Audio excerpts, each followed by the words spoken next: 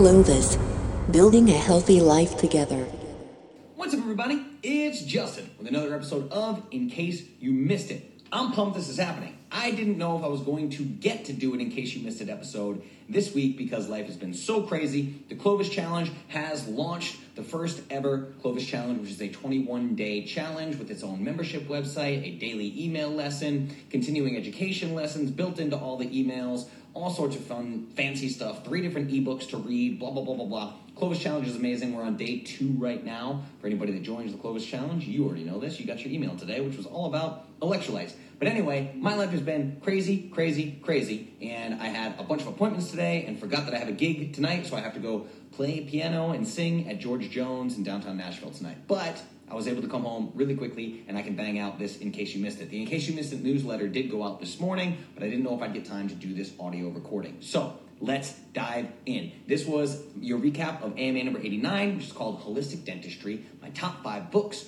red meat, and MTHFR, okay? So we talked about a lot of things here. The first question was, I've changed my oral care products, but now I'm struggling to find a like-minded dentist. Help. This stemmed from the podcast I did at clovis.show/Aura, O-R-A, Wellness, O-R-A, Wellness. That was with Will Revac, the founder of Aura Wellness. We talked all about holistic dentistry. I actually had an appointment today for my bite and jaw alignment with a holistic and biological dentist here in Nashville. If anybody lives in Nashville and wants a recommendation, just let me know. You can listen to the Aura Wellness podcast. But yes, there is a way to find a holistic dentist or a holistic biological dentist, right? There is a website that is iabdm.org. Again, iabdm.org. That's the International Academy of Biological Dentistry and Medicine. Super cool stuff. Check it out. That's how I found my dentist, and he's amazing and is obsessed with anti-aging and biohacking. I'm getting a splint put in for my jaw alignment. Good things. The next question was, what 5 books have impacted you the most? What should we be reading? Now, I love this question, but I want to preface it by saying that it's not really the book. It's when the book finds you. So you could read the same book 2 years apart and have a very different experience depending on where you're at in your life. So it's all about what impacted me the most might not be the ones that have impacted you the most or that find you at the right time. For instance, I've given my most impactful book for me in my life was The 4-Hour Workweek.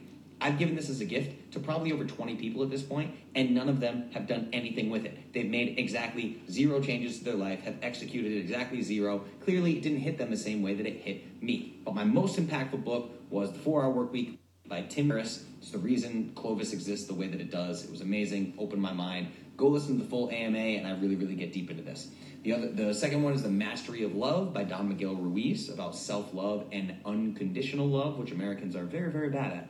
Then we have Why We Get Fat and What to Do About It by Gary Taubes. I had to throw in a nutrition book here. If I had to pick just one for you to understand the hormonal issues of obesity, that would be the one to check out. The other one is Awareness by Anthony DeMello. This is the punch in the face, smash your ego book. Be prepared for it. It can upset a lot of people if they're not ready for it. Awareness by Anthony DeMello. My number 1 book, favorite book ever, most impactful for me was 4-Hour Workweek, but my favorite all around is actually a fiction book called The Alchemist by Paulo Coelho. So look up The Alchemist. It's an amazing book. It's fiction, but the overall story is just fantastic of the universe having your back and really just diving in and trusting the universe. It's a fantastic message. It's almost like a self-help book, but it's fiction.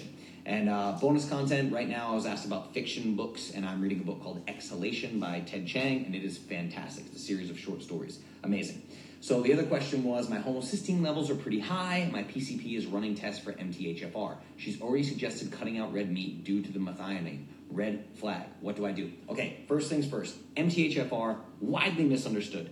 I hate that people they treat MTHFR like a diagnosis. They do 23andMe or something, and someone tells them, you have an MTHFR polymorphism, and all of a sudden, everything goes out the window. I'm MTHFR, I have to worry about methylfolate, or I have to listen what type of B vitamins I take. Literally, MTHFR is usually just a deficiency in riboflavin. It's just a deficiency of B vitamins, okay? So your methyl system is actually not working the way that it should. It's usually pretty easy to fix. This is called epigenetics. We can change the things. We're not doomed to our genetics, right? Epigenetics are everything. Change the environment, change the epigenetics, okay? So MTHFR is not as big and scary as you think it is. If you have an MTHFR polymorphism, you're not going to freaking drop dead. People get obsessed with MTHFR and does this supplement have folate in it when they're like insulin resistant or type 2 diabetic or like have all sorts of other problems, right? It's just really, it's crazy. So anyway, I don't worry about MTHFR all that much the way that some people do. Now, the other thing with methionine is we need to get into the actual studies, meaning randomized control trials of methionine and red meat consumption or high protein consumption. A high protein diet means a high methionine diet and vice versa. But there's actual randomized control trials showing that even people with high protein diets after 6 months can have a 25% lower homocysteine level. Okay, so people think that methionine raises homocysteine automatically, or they think red meat raises inflammation levels. Not true. On Clovis.show, if you go to the podcast for AMA number 89, I cite 3 different randomized control trials showing that red meat, high methionine, does not impact homocysteine levels in a negative way and may even lower homocysteine levels over time. Overall inflammation markers, things like C-reactive protein, homocysteine, all this, they're not changed at all with a high red meat diet. So don't worry about this at all, okay? The next one was when I take my organ capsule supplements, how come everything seems to go right through me? These organ capsule supplements sometimes give people diarrhea. This happened for me at first, and I don't know the mechanism here. I must admit, I don't know the mechanism.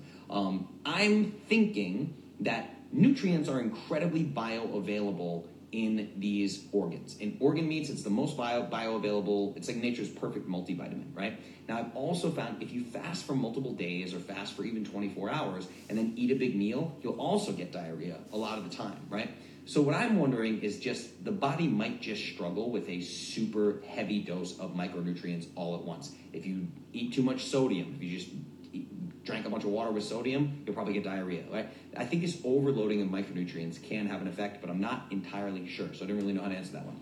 Then the other question was my heart rate goes up after eating some of my meals. Could this indicate food sensitivity? Yes. The short answer is yes. It could indicate food sensitivity, but we need to remove variables. So what happens is people come to me and say, I feel weird after meal X. I think I might have an egg sensitivity. And I'm like, okay, like what did you eat? They're like, I ate eggs and bacon, and it was cooked in butter, and I had sausage from a friend's house who's a hunter, and then I drank a bulletproof coffee after that, and then I used these digestive enzymes, and then I took my vitamin C supplement. I'm like, whoa. We have no way of telling what the hell's going on in your body until we remove other variables. So if you're eating eggs, bacon with butter and sausage and an avocado and a bulletproof coffee, and you're having a high heart rate or something else that might mean a food sensitivity, we need to strip this away, and you need to just use... Whoa, my smoke detectors are going off for literally no reason. The joys of live footage, everybody. Anyway, that was the last question. This was a recap of AMA number 89. Go check it out, Clovis.show. Really sorry about that annoying noise. We'll see if I can do something about it on the podcast. There's no fire in my house. Live video, everybody. Hope you enjoyed it. I'm Justin. Have an amazing Tuesday. I'm going to go play some music. I love you guys. Bye.